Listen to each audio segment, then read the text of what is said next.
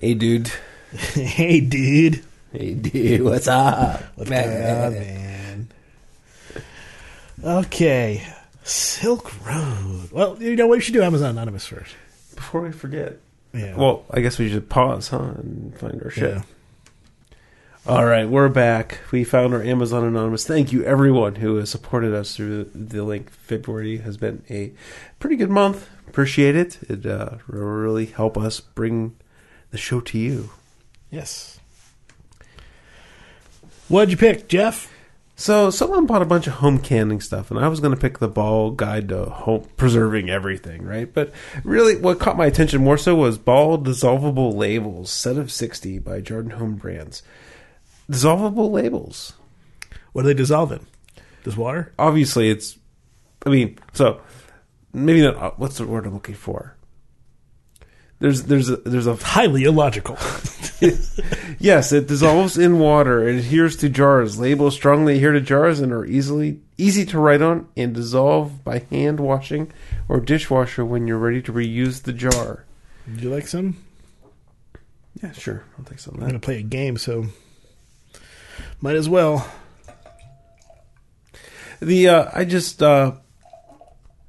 So I think home canning and preserving is interesting. Yep. I've done We've done it a couple fair amount times, of it yeah. here. So the book, which I'm not picking, check that out. But, they actually make labels that are easy to come off, which makes sense. Yeah. It's just not something I expected. Yeah. Right? I mean, when I pick things for Amazon Prime, it's just what... It's not just, I mean, I always, I very much appreciate when somebody gets a nice, expensive item, and that means we get a nice cut. But it's just, what is interesting? What jumps out at me? And this didn't initially jump out at me. I had the same reaction Jeff did when he saw it, which was, wait, they still make graphic calculators. Isn't that cute? Then I looked at it, and I was like, oh, this is much more advanced than the graphic calculator I had. It's got Wi-Fi. It's got a color screen. It's got Wow. Not the TI-82, yeah, huh? yeah. It's got a whole thing at the bottom, which is just a keyboard, not a QWERTY keyboard, a regular old ABCD EFG keyboard. It's got a lot on it. I mean, Is that a touch? Is the whole thing touchscreen? I don't think it's a touchscreen because it's got a little the directional thing. So I don't believe that's a touchscreen. I don't know. The picture doesn't really. It looks like it'd be too small to be a touchscreen. Maybe it's like Bubble. Maybe it's like like the Bubble keyboard type thing. Where it's a flat sheet. Right. Where you do that. That would make sense, I guess. And it looks like you use It that. does little, not look like it's physical buttons. Like use a little cursor key, the little moving thing, like you would a TV remote. You use that to select things. But I'm saying the alphabet and even the number pad, they don't look like plastic depressible buttons. Oh, Right? They almost look like it's almost like. So I don't have my TI-82 anymore, but there's a TI. yes, yeah. It's definitely these rubber things. Yeah, absolutely. You think it's those rubber things? Yeah. Doesn't look like it to me. Need to get more pictures of this. So this is. I mean,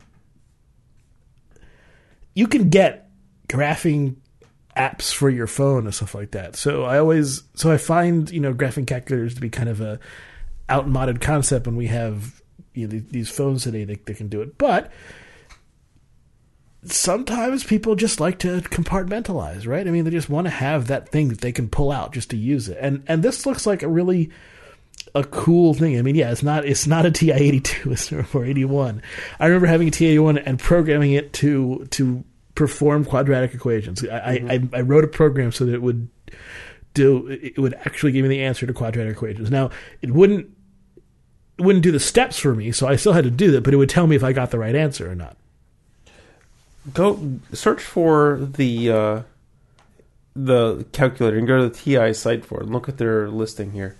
They show where you can mark up photographs and they're showing the Golden Gate Bridge and they're getting the different angles on the different wires and supports and things like that. And then they're applying formulas, like trigonometry to the Golden Gate Bridge. That's Pretty neat. I wouldn't know how to do it, but if you're a mathematician. Looks like they talk about algebraic precision. Lots of these calculators aren't very precise. Let's see a test of precision here. A good test here is to do the square, let's say 1 divided by 9, right? 0.11, multiply that by 9. 1. Okay, that's good. Mm-hmm. Usually, lots of calculators will do 0.9999999 if you do that.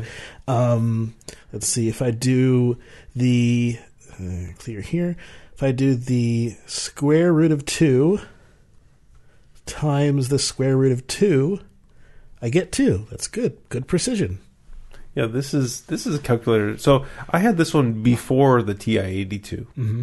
I doubt I ever used my TI-82 to anywhere near its fractional capacity. But this is a TI-30XA. It's just a scientific calculator. And there's another test of precision. It's pretty interesting. The battery. I've never replaced the battery in the thing, and I've had it since like 8th grade. So let's see if I could put this in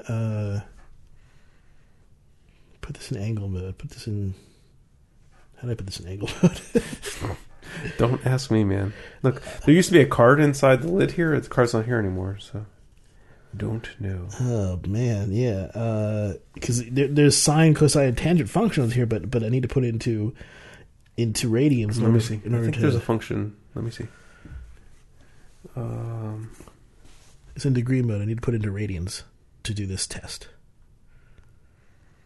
Yeah, I could figure that out. Talk about something. All right. The Silk Road DPR trial was fantastic. It was about a month ago. It was just a beautiful, ridiculous mess because this was the guy who ran the original Silk Road. Radians. Okay. Before I get into it, I'm going to do this radian test. So if I do I'll do 0.1 and put that into negative, and I try to take the sine of that, and it should come out to close but not equal to 0.1. Right? And that's right. Okay. 0.00 or 0.001, put that in negative, take the sine of that, it should be close but not equal. Exactly equal. Not very precise there. It's also like a $20 calculator. So yeah. So, it's not as precise as it could be. A $20 calculator from... There's some that can go like 4 or 5 or even 6 before it starts to do that. From like 1991. So anyway, Silk Road. So DPR, this guy called himself the Dead Pirate Roberts, which is a princess... Dread. Wasn't Dread? Dread Pirate Roberts, which is a Princess Bride reference. Because he was he was used as a figure that was mythologized in Princess Bride, but never actually existed, and that was the whole point. Anyway, so the thing is that when the government finally they really had staked this guy out, and they finally caught him in a public library, and they managed to get his computer before he closed. Oh, right, they were watching the dude. Yeah. And I don't think they were planning on arresting him or confiscating his equipment that day. But, they were following him. He went to the public library to do some work. And it seems like maybe they had the plan. The next time we get him in a good facility, mm-hmm. They staged a fight behind him to distract his attention. So there's a man and a woman who were FBI agents having a marital dispute type thing. And it was so loud, so close to him that he stood up and turned around. And a third guy swooped in and grabbed his laptop. Yeah. So before it managed to be encrypted, they grabbed it. So they had a treasure trove of data. And boy, was it ever incriminating. The dude kept a diary. He kept a diary of his criminal activities. Oops. That is absolutely insane. You do not keep a diary of criminal conspiracy. It is the worst idea possible. So that this was all thrown against him. The diary, use bitcoins. People think bitcoins are anonymous. They are not. You can be very easily tracked. The whole thing about bitcoins is the entire ledger is available and open to everybody to look at. You can see exactly where coins went. It's it was ridiculous. And then the defense was it was beautiful. It was, the guy was torrenting something at the time. Mm-hmm. Some episode of it might have been like Curb Your Enthusiasm or something. The defense tried to argue that somebody could use that as a vector to put all this stuff incriminating him on that laptop. Never mind that. I mean, that is of course ridiculous. But even if we grant that is somehow possible to, via a torrent, put layers of files and stuff through your machine, all the diary events matched up with stuff he was posting on Facebook about himself, his spending, records, all that stuff, all matched up. So it was this like pie in the sky Hail Mary. What right. This is all you are He's fucked. Just a patsy. Yeah, well, that's part of the argument was that he was involved with some of this stuff, but he hasn't been recently. He wasn't the mastermind, and they have records of him, like in his diary he talks about telling people this, about lying to them, and then they brought up people in his life who he did, they confirmed, he did tell me this, that he'd started this and then stopped, but he kept doing it. It was, and then the closing argument was basically, you can't trust any of this because it's stuff on a computer and you can't trust anything in a computer at all. That was the closing argument. And it may have played if they didn't, there was the foreman of the jury was a 26-year-old software engineer, and she, I'm guessing, talked sense into them because it was just 3 hours. It was just like, you are guilty. No, you are not getting away with this shit. The guy, and some people will say, well, all he was doing was facilitating free trade of stuff. He ordered hits on people. Whether or not they were actually we can't find any evidence that these were actually played out. But he certainly thought they were. He thought he was doing it. How quickly someone goes from their libertarian ideals to putting hits on people because they're disrupting the market. How quickly you have to become authoritarian in this sort of in this world is mind-boggling fast. And at the same time, he's putting hits, on people as he's paying off bribes. He's paying off people who are DDoSing him. And then he's going out on dates with people. It's like it's as if this is just sort of just kill him. Mild concern. If you read the stuff, it's endlessly fascinating. Mm-hmm. The treasure trove of stuff from this unlocked computer. Oh wow, unbelievable. I mentioned to you in one conversation that sure, TrueCrypt, all that stuff, lock the computer, close the lid. But if you're in that level of nastiness, you almost need something that is like a little wristband, like NFC thing, that when you pick your wrist away from the computer, it locks it. Yeah. You need something like that. You need something that's super annoying to you, because that means it'll be even harder. Well, it wouldn't. Yeah, so it would have to be the locking key, and then you would have to use something to unlock it, right? Because they could take the wristband off if that unlocked it. But you need to make sure that distraction doesn't prevent you from locking your computer. Mm-hmm. So, like, if your hands are over the keyboard, it's open. Your hands come off the keyboard, it locks, right? That would have kept him in a lot better shape than he still would have been convicted. I think. The data I had of him was ridiculous, but he wouldn't have. But they wouldn't have been able to. They wouldn't have made the case with the laptop data. It wouldn't have been as nearly as strong a case. It was overwhelming. It was absolutely overwhelming. Mm-hmm. Yeah, they wouldn't be able to make the case just with the laptop. Whatever percentage of the case was made by the laptop data, it sounds like a lot. If he had something where his hands left the keyboard, it locked. it would have been, in a lot better shape. And the other defense argument was he wouldn't. The real DPR wouldn't be this stupid. I think one thing that you mean the journal or no, using the library or which part? Well, all of it. All of it. The real DPR wouldn't be this easily trackable. And the answer is no. Guess what? Criminals are pretty dumb, and even smart people can be very dumb given the right circumstance.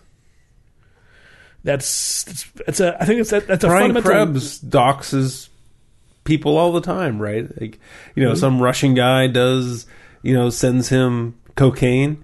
He's able to dox him and figure out who the guy is. Who? Brian Krebs? I don't know who he's that a is. security. He's worked for the Washington Post. He's an independent security researcher, journalist now, and he gets swatted all the time by Russian hackers. And really, oh, yeah. He learned Russian so he could infiltrate. So he speaks Russian now. He is on all kinds of Carter forums and things like that, with false identities and things like that. And he's a bane in the Carters. He mostly reports on credit card fraud. I mean, that's the interesting thing to the widest audience. But he'll report on other stuff as well. But the last year or so, he's been mostly credit card fraud. Interesting. But yeah, it was. The defense tried to argue that he was that the real DPR was actually this guy Mark Karaples who did the Mt. Gox Bitcoin exchange. They were just throwing wacky shit out there. I mean, that's nuts. Why? There was no connection. He stole money. Oh, no, I think that the connection was that it was one of the first hosts of Silk Road was on a web service that guy manages or something. But I mean, anyone can be a customer on that. So, or he owned it or something. Yeah, they were Onion Router private services, right? I don't know what I forget what the exact argument was, but it was very, very silly.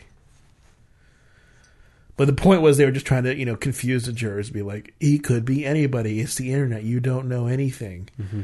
And that's just not the case. That's what people who think encryption is the answer to everything think. But no. Well, it's a huge addressing problem, right?